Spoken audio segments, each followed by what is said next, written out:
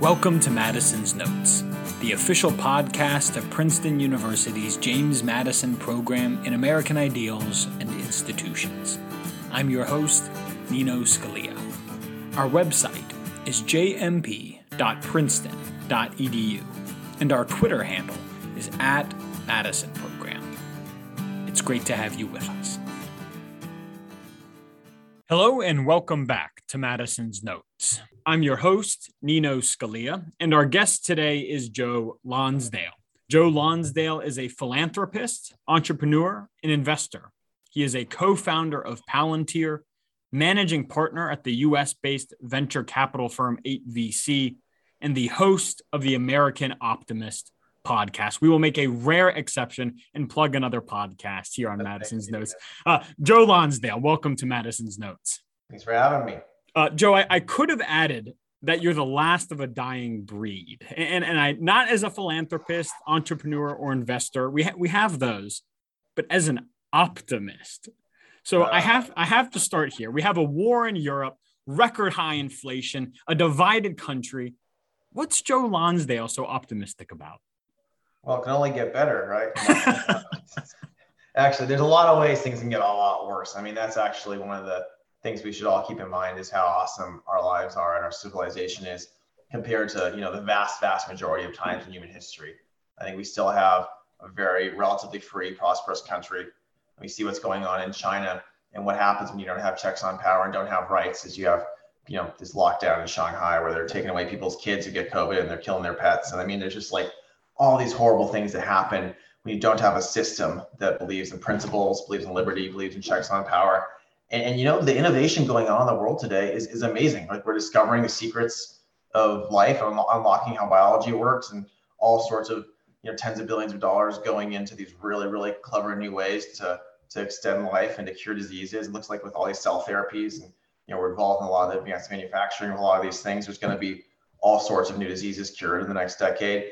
I think, I was just the opening party for Tesla's new factory, in Austin this last week with Elon and Omid and those guys. It's extraordinary what they're accomplishing. It's things the size of 3 Pentagons. It was built in a year. But if you actually have competent people working in free areas, you can just achieve things that were totally impossible in the past. I'm very bullish. I know it sounds silly to some people, but I'd say the Boring Company is potentially one of the most exciting things going on right now. You basically are going to get rid of traffic in our major cities that are competent enough to use it, because it's very cheap to dig tunnels and get rid of traffic now. It's like a huge advance. I mean, there's just like any problem that you see, right now, there's good solutions that involve good policy and good technology. And so if we can just get people to stop being like woke and stupid and just focus on like common sense, I think there's good answers to everything. Sure. So we have good answers to everything, lots to be thankful for and optimistic about. But what worries you most about America? What keeps you up at night? What worries me most is a lack of courage right now in our generation. And the lack of courage to stand up and say, no, that's stupid, that's broken, this is the right answer, I'm going to fight for the right answer. Like everyone, it's actually everyone who's smart around me is making so much money that they're like, Joe, if I just stay quiet, I'm going to make another tons of money this next year, and my life's pretty good. So why would I speak up and push against any of this stuff? And I appreciate that you're doing it, but it's just, I'm building right now. And the thing I'm building will just be distracted. People will attack me. So it's like this culture of fear to actually speak up for your values, speak up for principles, speak up for what works in society. And you see a few of the very successful people more recently, Mark Andreessen, Elon Musk, Peter Thiel, and others who are willing to speak and willing to be courageous. But it's just so rare. There's so many, young men used to be raised to look to like Alexander the Great and Caesar and all these historical figures, and I'm not saying George Washington and our heroes of our world. I'm not saying these were perfect men. Like, we shouldn't idolize people for not being flawed humans. All humans are flawed. Mm-hmm. But the idea of just like the extraordinary accomplishments you can make if you're courageous, and how important courage is for our society, that we don't have that right now, and we need to reinvigorate that if we're going to actually win and push the right ideas. So what do you say to your colleagues or your friends when they say, Joe, I have so much respect for what you're doing. It's all great stuff. I admire you for your courage, but I'm making good money. I have a family to raise. I just can't get involved in this stuff. What do you say to them? Well, I say if everyone makes that choice, we're going to lose our nation. So I hope you'll go back and think about the type of person you want to be and the ways you can contribute. You don't have to run it around in public right away and scream your strongest opinion, this most controversial thing that you think about BLM. Like that's probably not what you need to do right away to contribute, but you can say, what are the institutions that I want to see created? We're starting a new university in Austin. What are the ways I'm going to support the new ways in the press that are less dysfunctional? What are the ways I'm going to stop supporting groups that are being crazy woke, or in ways that are against my values, and in ways that violate the common sense and the principles that make our civilization work? There's lots of small choices we all make each day. And in what ways are you going to fight for the good guys and fight for your principles? Is something we have to think about. Absolutely. You mentioned the University of Austin there. I want to turn there. And first, I want to look at the problem that the University of Austin is seeking to fix. And I'm quoting you here. In the 20th century, American universities attracted exceptional thinkers in every field and produced an unprecedented wealth of knowledge. Our universities drove scientific progress, pursued truth, and cultivated an intellectually courageous and competent elite. They helped make the United States the most innovative, prosperous, and powerful nation in history. But today, our universities are failing to live up to that legacy. What happened? It's a combination of things. There's, like anything else, at a very high level, one of the number one things that happened, is the way innovation happens in society has changed the incentives for people. So there's really a couple things. One, with our school systems in K to 12, which is related, by the way, but it's a system level thing. I want people thinking about how systems work. Like it used to be a really bright woman would oftentimes go be a teacher, and that was really good for our kids. And now, positively, there's really better opportunities. There's really, my grandma's turning 102 this year. Thankfully, she's still around. Wow. And she was very successful early in business, supporting someone in business, but then really couldn't be her own business woman. And she works as a teacher for 30 years. And there's no way she would have gone back to be a teacher these days. She would have been a very successful businesswoman. Yeah.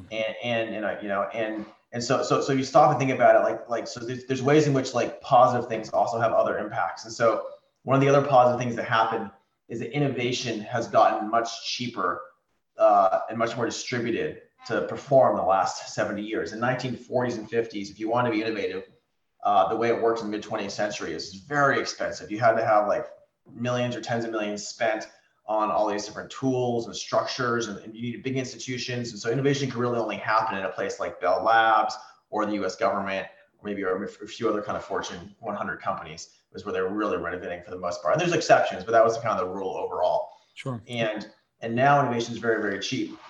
And it's actually allowed us to create a lot more wealth, a lot more prosperity. It also allows people to have much greater intellectual leverage. You don't have to go to a big company and give them all the upside. You can create things yourself. And you've seen tens of thousands of examples of this. And so if you're a very, very bright person who's intellectually dynamic, it used to be like being a professor. It wasn't paid as well as a business person, but you were still kind of part of in the same league. But now if you're like a really bright person, you can like make 100 times as much money not being a professor. And it's not just the money. It's like you can express yourself intellectually in much richer and more complex and interesting ways, in the private sector, in the innovative parts of the private sector, in ways that just didn't even come close to existing for most people, 120 years ago. I mean, there's obviously always exceptions to these rules, but you just as a really smart person, and I've seen this with some of my brightest friends who we won the national, chess and math competitions as kids, and these were like genius young guys, and a woman in one case, and so a lot of them went to get PhDs at the very top schools, and a lot of them dropped out of the PhDs and were much more intellectually fulfilled in the companies we were building and solving the problems we were building at places like Palantir, at places like some of these new bio companies, where actually a lot of the research that's actually driving things forward is being done with the tools and systems of the super bright people working in company structures. So I think given how the system's changed, you don't have the best and brightest universities anymore. You have maybe a much smaller amount of the best and brightest universities. You have a lot of the truly like tier one, very top minds, like whether it's Elon Musk or Peter Thiel or others like that, like completely outside of the university systems. And then on top of that, so you have that force kind of ripping smartest people away. And then you have these kind of weird orthodoxies and weird like ideologies like seeping their way into the universities in the mid 20th century as well, spreading really in the 60s and 70s. And so I think this whole postmodernist like Foucault thing it's very aligned with neo-Marxism, right? It's very much aligned with like this view of history that is kind of this top-down totalitarian, like cynical, negative view. Like this is by the way, Nino, is why it's so important that we're optimistic. Is that the other side of optimism is this like negative view where everything in history and everything in the future is all a zero-sum power struggle. Like there's all these people in universities who think that the Constitution and the values behind America are all fake, and they're all about like rich white men trying to impose themselves on everyone else and run everything, which is very funny for me. Like my mom's side is Jewish and my dad's side is mostly Irish with a bit of English. So it's like we were kind of the minorities 100 years ago, but who cares? Now I'm a rich white man apparently, and like so therefore all of American history that I'm part of is it's about attacking others. But it's really sinister, right? Because America after the Enlightenment came up with this structure of society that was positive sum where everyone could win together, where you could have a pluralistic society, where the greatest founders, Benjamin Franklin and others, actually really had huge problems with slavery as well. It wasn't that they were completely hypocritical. They thought UK had imposed slavery as a system on the South, and so those people really did have like good progressive values that kind of were about lifting everybody up. And it's a system that worked. It worked. It's one of the greatest things in human history. What it achieved versus everything else, and all these people copied it. And it was like everyone kind of understood this. And now these people in academia are trying to rewrite history and trying to say that everything about society is a nasty zero-sum power struggle, and anything we're doing is not actually about winning together. It's about imposing our values. And so that ideology is spread and has conquered these universities, and they've hired people who agree with them. The way it works in these universities now is departments get to decide who else gets to be hired in their department. And so they've only kind of hired people over time who agree with them. And at first it was not a big deal, but now you have these departments that are 18-1, like, left to right, and there's more super ultra neo-Marxists than there are people who are even moderate conservatives. Yeah. And it's just they've become corrupted and broken. And that broken has been accelerated by the fact that smart people are leaving, but it's also just a bad ideology. Yeah. And so the University of Austin bursts onto the scene, and you're a founding trustee of this university that is dedicated to the fearless pursuit of truth. What makes the place unique? Well, I mean, first of all, having a top university that's not run by neo-Marxists these days, and that's willing to stand up to them, tell them that they're idiots, and it's pretty good. I think having really smart people who are allowed to debate what they believe, like having people on both the left and the right, making it so they're not afraid they're going to get canceled, making it so that if students come and protest someone for saying something they don't like, students are free to protest, but as soon as they do anything violent or shut down anybody, they're out. No violence, no shutting things down. And the administration is never going to punish someone who's getting protested by students. Whereas nowadays, like these people are truly afraid for their safety and for their jobs if they speak out about these topics. It's crazy. Like, we had over 4,000 professors apply in the first 2 weeks we announced at the University of Austin because they're seeking asylum, right? I mean, they're literally seeking asylum, not like the fake asylum we do nowadays with the the border, but the real asylum. They're trying to actually like not be destroyed for what they believe. And it's, there's a lot of different things you want to do differently. You want to make it more interdisciplinary, not let the departments be captured. You don't want long-term ended up becoming a corrupt force, unfortunately, in our society. I think like the 300-year-ago version of it seemed really cool to me, but it clearly doesn't work. And then you want to have basically the innovation ecosystem and the leaders of the innovation world, the true tier one minds, very closely involved in it. Because in order to be a tier one place in our society, you need those people and need to be shaping it, because those people are oftentimes ahead of even the best professors. So to have that mixed into the culture, like the goal is not just to provide jobs for middle-aged, university professors. The goal is actually to have the best and brightest there. And then we're going to actively recruit top students. We'll actively recruit top students. We're going to be, obviously not based on race and gender. I think the only active recruiting going on these days is people who are basically, reverse racists, basically trying to recruit people. We're actually going to recruit the very, very top best minds that could be any race or gender, but we're not going to discriminate against white males, so or Asian males for that matter, by the way, which are the ones who are most discriminated against these days. Yeah. Quoting you here, we are starting to notice a serious deficit in Silicon Valley, a shortage of great leaders. End quote. So 2 questions for you. 1, what does it mean to be a great leader? And 2, why can't Silicon Valley find them? Well, I think great leaders require a lot of things, but intellectual courage, which we spoke about, is clearly one of them. You don't have a lot of that. A great leader is a servant, is someone who's really working towards, towards the goals of the organization and of society. And so it's someone who's a steward, who's like really focused on others. I think a lot of the young talent in our society is very much at a point now where it's all about them and it's all about how they're going to advance.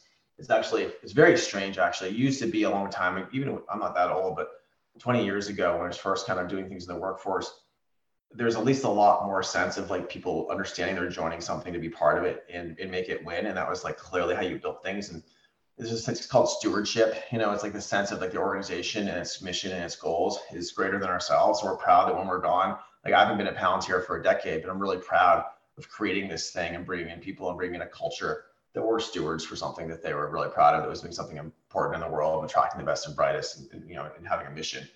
And I think creating that higher sense of mission and purpose and serving others, and then being really courageous to not give in to, as Mark Andreessen calls it on Twitter, the current thing, whatever the current thing is. Everyone really wants to give into it and go along with it. And like, there's no rationality at all. I'll give you another system theory here. I maybe try not to go on too long, but this is something I've been thinking a lot about. Is Peter Thiel always talks about Rene Girard and about this idea of the nemesis theory, right, and scapegoating theories. There's something very natural to the animal sides of our human beings, where all of our desire is learned from those around us, right? And a little tiny kid, your little brother, a little sister, they're gonna want what their older brother, older sister wants. That's how you learn what to want. And this is natural. All of society works this way. Where certain cities, everyone in LA starts to want what everyone else wants. They all want to be around the actors and actresses and movies, and that city's about that. Whereas in DC, it's more about the political power and the White House and the senators. Whereas the different cities have different things they're into. And it's kind of how we work. And all of us have to have this rational part of our mind. It's a contemplative part of our mind that steps back and makes us not be animals. That's how you learn to be an adult, right? And so you still have these like animal things driving you, whether it's with food or sex or other desires like these we're talking about. But you're contemplative, you're careful, you set your life up in a responsible way. And I think there's something about social media and something about kind of like all the technology and all that content that hits us all the time and all this like kind of like fast dopamine response that really kind of disrupts our contemplative parts of our minds and our kind of long-term like planning, and like makes us go more back to this like animalistic side and desire driven side. It does it to all of us, right? Because it's like we're all just interrupted much more these days, and it's something it's not natural, this state of like these electronics and these things like triggering our dopamine receptors, almost like drugs do. It's almost like we're all on some form of drugs when we're tied to these social media platforms and these other things, and therefore it makes us act more like the animals who have these. So you have to kind of go back to what are the natural drives when you disrupt contemplation, and you get this like really crazy Girardian scapegoating mimetic thing as part of our kind of dangerous nature. And so you see that being triggered in society much more aggressively, much more. People are acting much more like animals in terms of like the going, in terms of our like ancient selves of like, and we're much more eager to scapegoat than we were 10 or 20 years ago, because that's part of our instincts when we don't think carefully. So we have to all be really careful, like how much am I reacting to my animal instincts here for scapegoating or for anything else, versus like, if I think harder about this, who do I want to be as a human being, longer term? Yeah, absolutely. Thinking about how you decided who you wanted to be as a human being and what's important to you. Who or what have been your biggest intellectual influences? Books, thinkers, however you want to take that one. Yeah, I mean, as a kid, I always used to joke that Harry Seldon was a really big influence. That was the character in Isaac Asimov who's to create psychohistory, and he studied the future of the next few thousand years of history, and he figured out what he could do to kind of make it so there wasn't a long dark age and to like kind of fix the course of civilization. So I think that's like a pretty good lofty goal, is if you can like, I mean, obviously there's no such thing as psychohistory, but if you can influence the course of civilization in a positive way, I think that'd be really inspiring. And so I guess I read a lot of historians who I really like. One of my favorite scholars is Philip Bobbitt, who studied the last 1,000 years of history, and he's probably one of the leading constitutional scholars. Like Shield of Achilles, he kind of goes over and kind of maps out how forms of government are influenced by forms of warfare. So if you kind of look, this is one of my favorite ways of just understanding these things is like what's actually driving the way things are set up. And it used to be that one knight could take on 100 peasants, and so you had to have knights to fight in Europe. And feudal society was the best way to have more knights, as everything became feudal, right? It wasn't that people decided they wanted to have kings and lords and all that stuff. It's like that was like the structure that was the most optimal for that culture and that set of technology. And similarly, when Napoleon had the RAS riflemen charge and he won. Everyone else had to do the same thing. The Prussians in particular couldn't keep their aristocratic societies anymore. They had to actually give more rights to people to get them to fight back. Probably a good thing overall, right? And give more rights to these people. So I really like thinking about like how these systems work and how these like tweaks in the systems change things. And especially because I'm very involved in technology, there's ways in which I'm personally involved in helping create the new technologies. For example, the top EMP system in the world is EPRIS now. We just won another huge contest this week. And it's a defense company we started that basically, is able to turn off electronics within several miles. So it turns off cars and trucks and tanks and drones attacking you. And it actually shifts warfare in a very pro-defensive way. I wish I could put these into Ukraine right now. We could turn off a bunch of those convoys, but we're not allowed to do that right now. Yeah. So just thinking about like, for different influences, like I've always just been really interested in like how civilization works and why, and how the systems work and why, and what are the boundaries. I guess I say the other really biggest influence for me, which is a book called London Magazine, which was published every month, I guess, back in like the 1730s to the 1780s. And I used to read all the primary sources. I have them all at my house, and it's really cool because the American founders and the British people would all kind of write in and argue back and forth. It's one of the greatest primary sources of our civilization. And I think and it also would have like all sorts of like acts of parliament in it and like math problems and maps of new places being explored and like stories of the time. I think one of the reasons we're not told to read it in school anymore is because everyone back then was really principles driven and they're all some form of libertarian. So for us to like empathize with liberty, it's like this greatest source. But I think like the teachers would be really annoyed to have to teach things where everyone's libertarian because they're not these days. But I definitely recommend it if you haven't checked that out. So there's things like that have been big influences on me. Yeah, this is a fascinating question, how the tools we make in turn shape us. And one of these tools is artificial intelligence. According to some, we've entered an age of artificial intelligence. Some people welcome this new age, others are mortified. How do you think about artificial intelligence? Is it a replacement for human beings? Will it change what it means to be human? How are you thinking about this? Sure. I think there's a lot of, frankly, pretty sloppy thinking about this. I think we got to be really careful. The extreme form of artificial intelligence, which is what some people call the singularity, is if artificial intelligence gets to be as smart as us and then can build on itself, and then it can build on itself faster and faster because it keeps getting smarter, then eventually gets way above us and it basically replaces us. And it's actually very funny. It's kind of like in our secular world of technology world, it's kind of a version of the Messiah, right? It's this kind of version of like of religion, and I really do think that's the right way to think about that version of the AI conversation. Is this is a religion for secular people, and it's a form of how the world eventually ends and whatever. It's the same thing as you have in Judaism and Christianity and all these other things, and I think that's fine as like an interesting societal thing to study. It doesn't actually mean anything to us right now. We should really separate that part of the conversation, which is the religious question, from like, what is AI right now today and what is it actually doing? And today AI is much more just advanced machine learning. And advanced machine learning is really good at taking data and figuring things out using that data. So like one of the things we were talking about earlier was how social media could like disrupt how our mind works. And AI is really good at taking all the inputs and like seeing and hacking and trying things and seeing what works to best get you addicted to things and best kind of hack your brain and get you coming back. And basically what the machine learning has enabled Facebook and Twitter and especially TikTok and others to do is to create it's like a form of heroin basically, or it's a form of very advanced drug that kind of hacks your brain and keeps it addicted and keeps it coming back to these things. And so we have like this crazy experiment in society where billions of people are all taking, a new form of heroin all together at once and then seeing how they act, which is basically what it is, thanks to this thanks to machine learning. And so I think that's probably pretty dangerous and bad. And yet I still, I've turned off most of these things. I still have Twitter. Maybe I should turn that off too. My excuse is that like keeps me in the flow of the public square and seeing what's happening. And I'm actually so amused by Elon Musk's, my friend there, and by Mark Andreessen and others lately that I can't help myself. I have to go see what they're doing. But I mean, AI, machine learning definitely is doing new weird things there. And then listen, I gave you like the kind of dangerous side. Machine learning is also helping us figure out way better ways to coordinate and run a bunch of industries, and it's creating a lot of value for logistics, for healthcare, for all sorts of finance, for all sorts of other industries. And so I think there's like hugely positive parts of machine learning that are creating wealth. And if we could actually fix healthcare to not be totally captured in crony. We'd actually like, make healthcare way cheaper using it as well, because there's all these things you can figure out if you actually got the data together, and you can save a lot more lives. And we are, by the way, using machine learning and all sorts of cancer research and like things to understand how cells work. So I should be careful, because the overall picture is extremely positive with machine learning, but there are these parts of it. We can say what's wrong with it. There's parts of it that are being used as a drug as well, which we need to be careful about. Yeah. If you're a talented software engineer, say at Stanford, your alma mater, or MIT, or here at Princeton, you can either graduate and go work for a multi-billion-dollar tech company where you can wear a sweatshirt to work, make great money, and get free snacks in the kitchen, or you can go work in the windowless basement of the Pentagon on a plastic desk with a stained carpeted floor and a salary that makes an Uber ride seem like a luxury.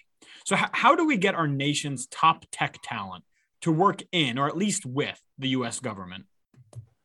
Sure. And I think the best thing to do for any really smart, competent engineer, I think you want to think of yourself, your time is your value, right? It's your resource you're investing. So you think of yourself as a venture capitalist, like what is the best risk reward place to put your time? Just like what's the best risk reward place to put your money?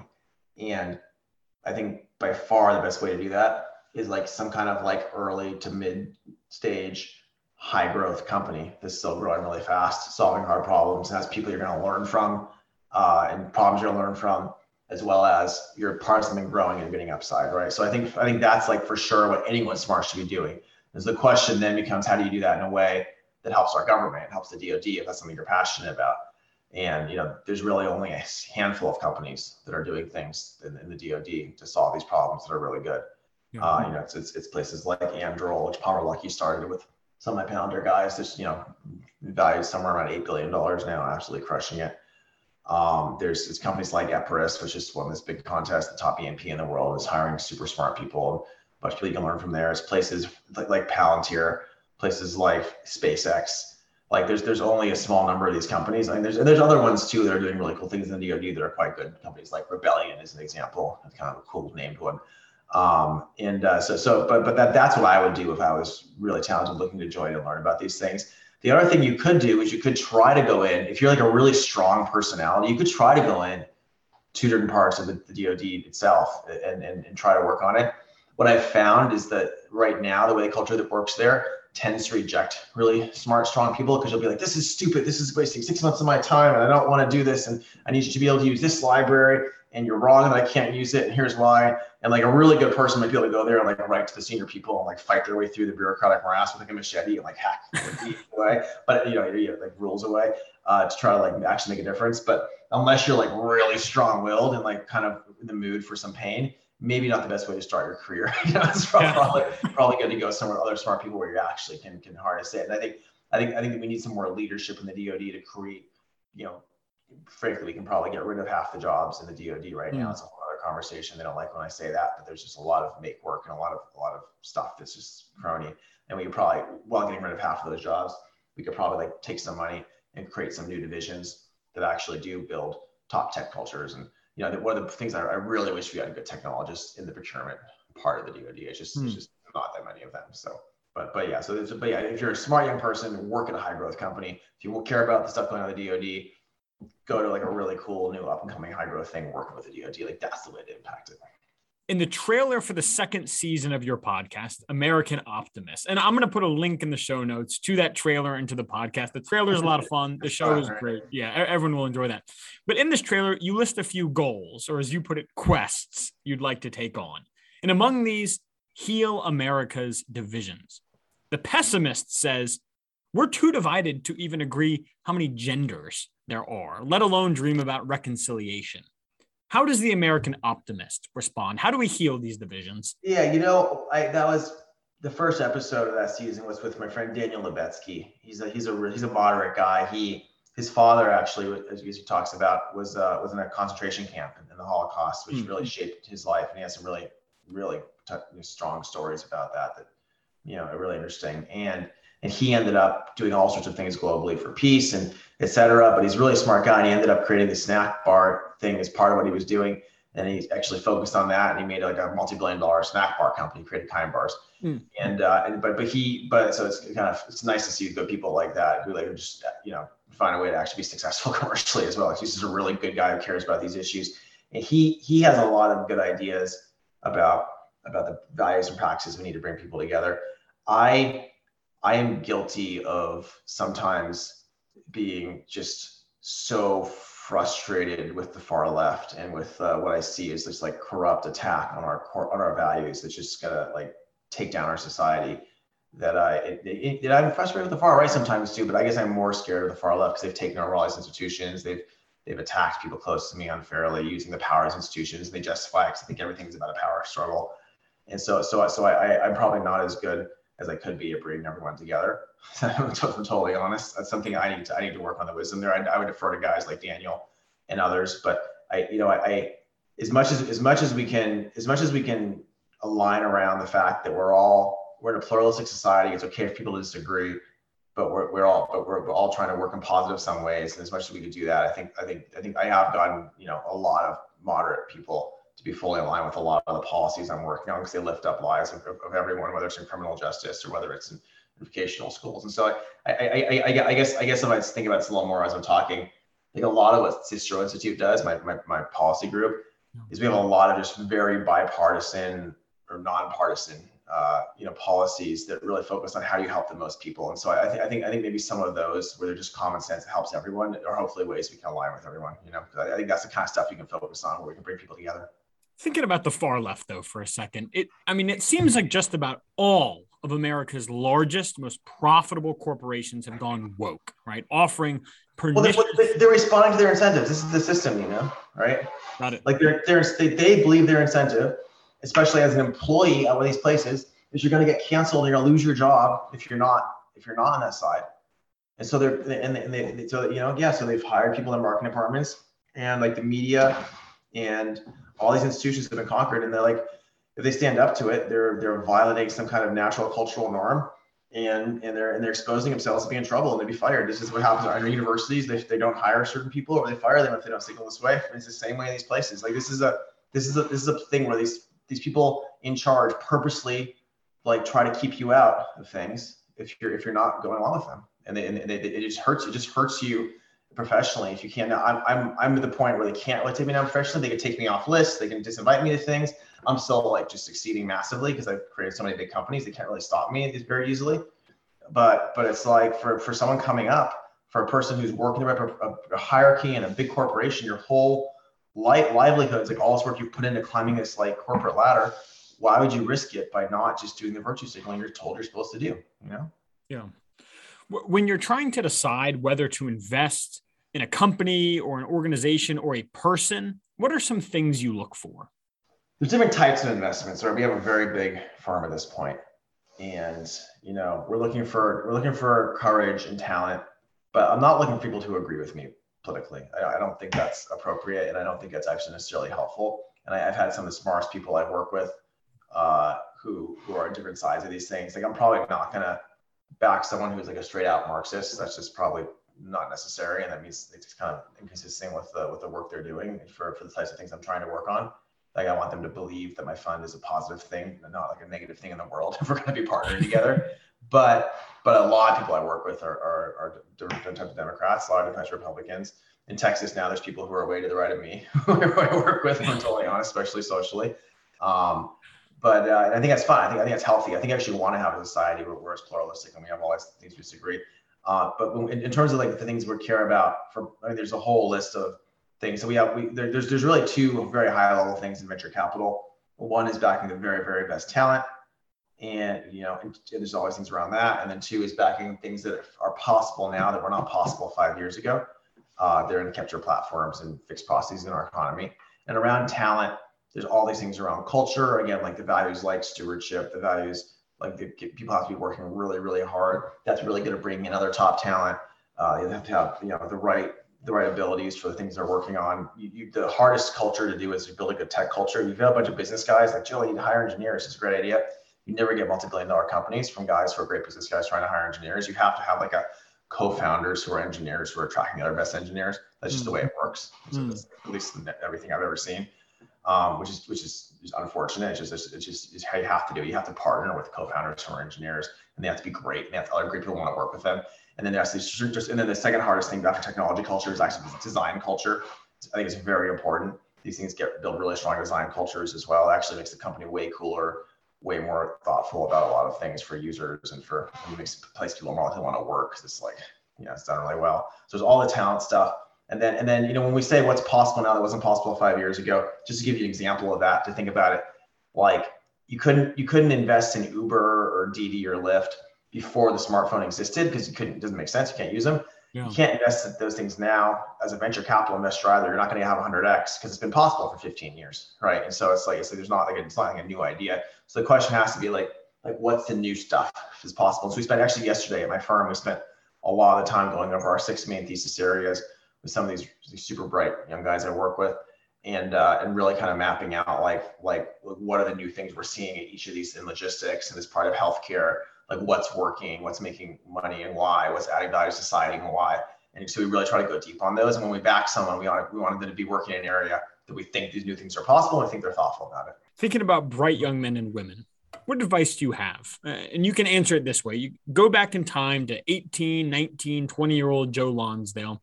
What would you tell him to do more of or less of? You got to really focus on an area that you're really passionate about, where you're going to add value. My advice is probably to like an entrepreneurial person, right? If you're not entrepreneurial, there's all sorts of other things you could do, and you can go support entrepreneurs, you can go support big companies. Everyone has different skills, right? But I'm thinking for myself, I'm thinking like entrepreneurial person who wants to be part of the innovation ecosystem. And if that's what you're looking to do, like, find your courage and be bold. Like, don't ever do things to be safe, because you're not gonna, in our society, you're not gonna starve, right? You're gonna be fine. It's like, oh, I'm taking a big risk. You're not really taking a big risk. You're just need not to be. Just don't be a wuss. You're not taking a big risk. So just like, go out and be bold and do what you want to do, and then like, but really focus on something you can add a lot of value to, and really make sure it's something you love. Because if you don't love something, you can't spend 80 hours a week thinking about it, focusing on it, like really going into it. And then pick an area and then have opinions, and then test your opinions. Like you should have lots of opinions. You should spend lots of time on it, and you should like test your opinions by talking to smart people in the industry, by trying things, by writing things up and seeing what people think. And so it's like being opinionated in a useful area that you're interested in, where you're really good. Then you're going to be able to either go work with someone really good. You're going to add value. I mean, in order to work with someone great, I got to work with Peter Thiel. I had to have some ways adding value to him. Peter didn't choose to work with me as a charitable thing or something like that. Like, you have to say like, what am I going to add? How am I going to add value to this? What are my skills? How am I going to build those skills? How am I going to be obsessed in the area where I have skills to go from being an A to an A++? That I can add value to the best people and the most talented people in the world. And I can help them create things. So I think that's a big focus. And but especially when you're young, like reaching out to people with opinions, with ways you think you can help, with ideas for what you're going to be doing. Getting feedback on those ideas. And not all you shouldn't reach out to Elon Musk. That's stupid. He's the richest man in the world from the innovative side. He's not actually the richest man in the world. There's like Arab princes and stuff, but he's the richest self-made man in the world. And he doesn't have time to answer your questions. He's not going to, and that's stupid. But if you really impress like other people, and then they get you the people, and you really impress those people, eventually you will get to Elon Musk, because you'll have heard from all these other, high-ranked people around him who he trusts that you're absolutely amazing, you're the best at this, and he needs to talk to you, So, but whatever the goal is, you just have to really, really focus ruthlessly, and you have to work really, really hard. There's no such thing as like work-life balance for entrepreneurs. Like it's like saying, I want to train for a gold medal in the Olympics, but I'm going to take it easy on the weekends and have health shit with me. No, you're not going to get a gold medal in the Olympics then. It's the same thing for this. Yeah. Well, Joe, I promised your staff I would get you out of here in a timely manner. I can't thank you enough for all the great work you're doing and for joining us today on Madison's Notes. Thanks, Nino. Great to chat with you.